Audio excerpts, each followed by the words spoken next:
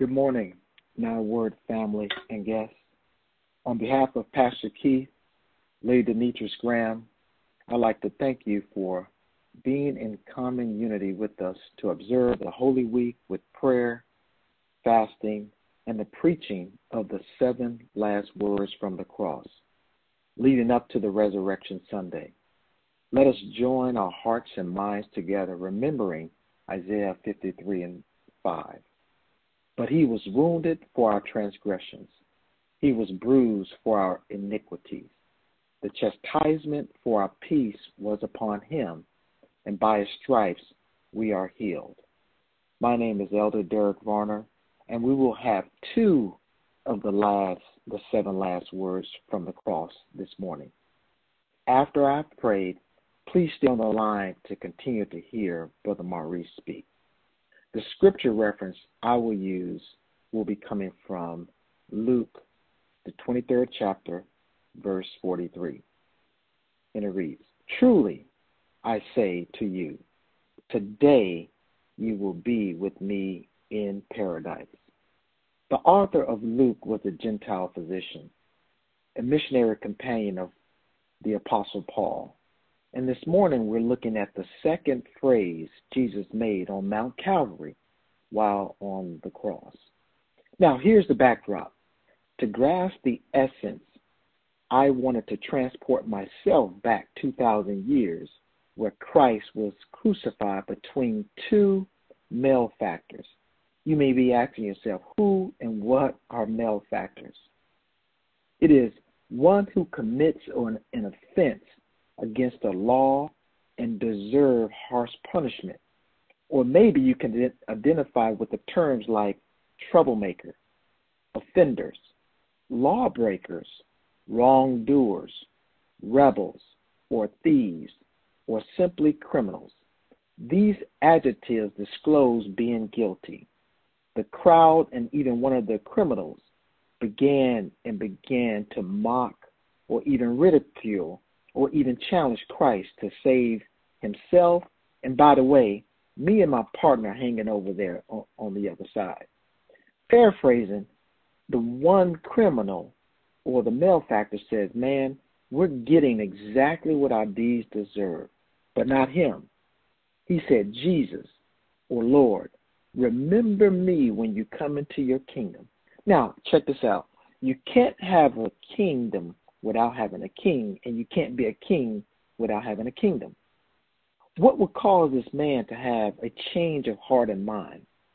By hearing Christ intercede for others on the cross and watching Jesus tolerate the taunts. That's being God. PK said it best Sunday.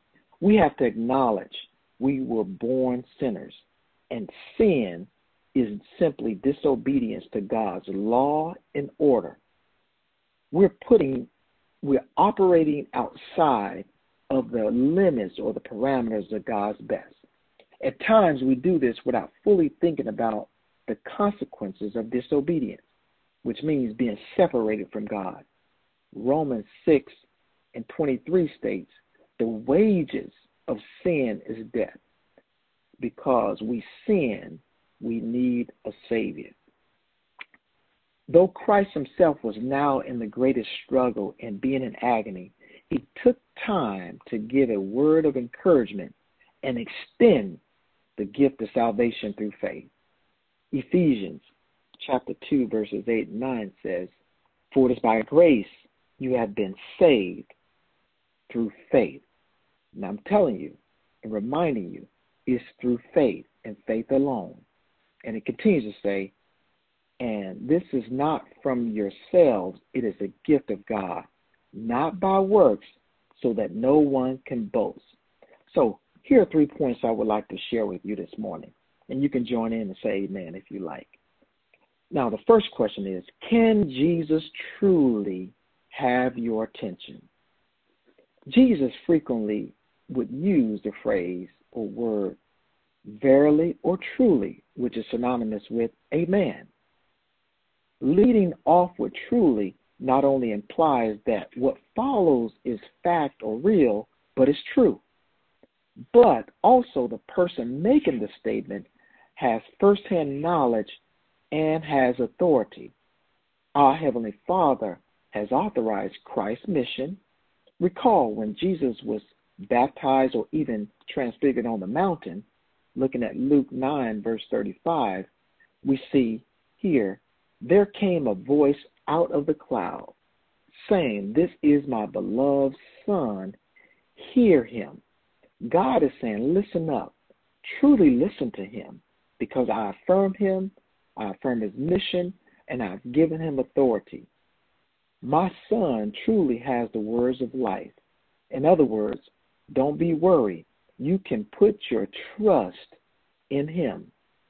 2 Samuel chapter 22, verse 3, it says, "The God of my rock, in him will I trust. He is my shield and the horn of my salvation, my high tower, my refuge, my Savior, thou savest me."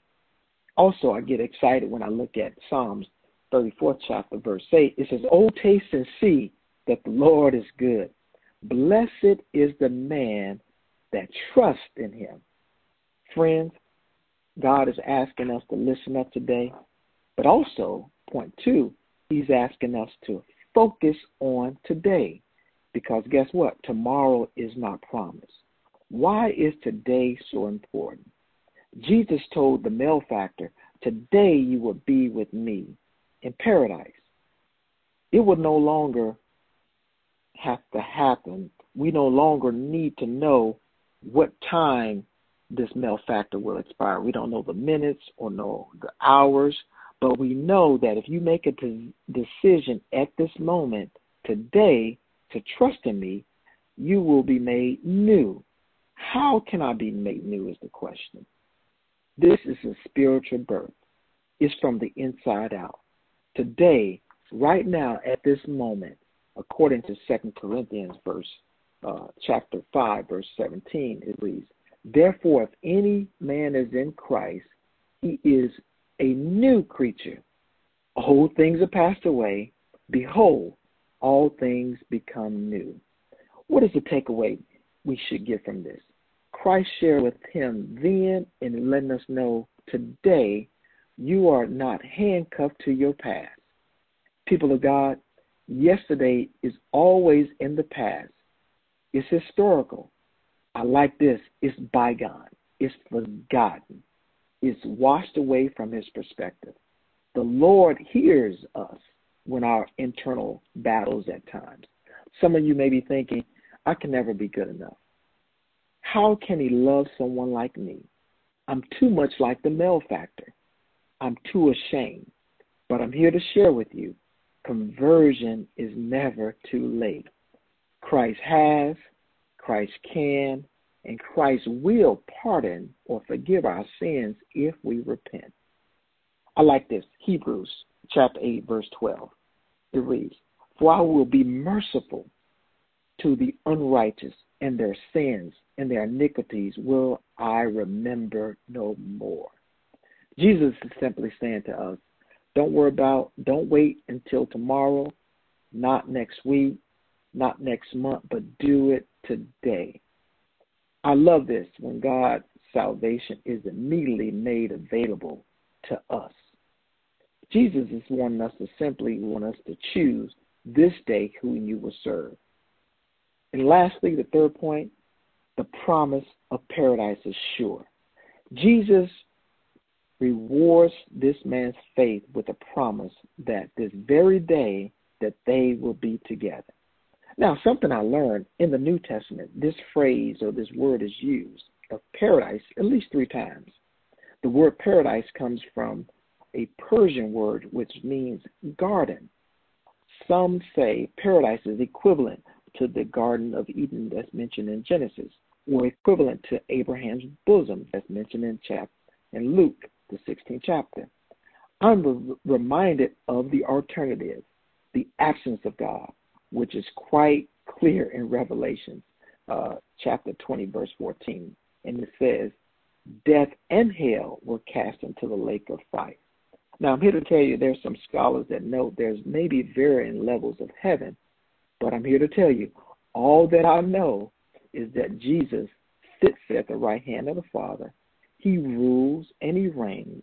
And at the name of Jesus, every knee will bow and every tongue will confess in heaven, on the earth, and guess what?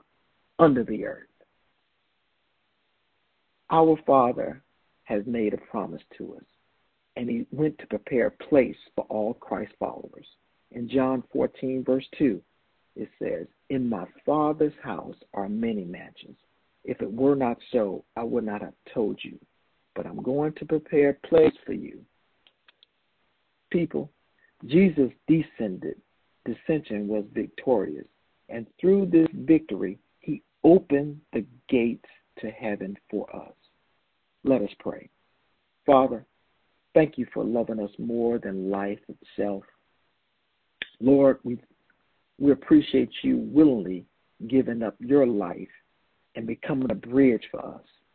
And the one who rescued us. Is because of your sacrifice, we can spend eternity with you. There's no pain that you cannot heal or comfort. No life you cannot transform. And thank you for transforming us. And we're praying for our friends and family members that we are coming in contact so we can share the gospel of good news with them so they can experience the relationship that you have and that you desire. Your death has proven that nothing is impossible and that we are more than conquerors because of you. Today, Father, help us to live a life that's pleasing to you, that we can fix our hearts and our minds on you. We love you and we worship you. Please stay on the line to hear Brother Maurice continue with the third phrase.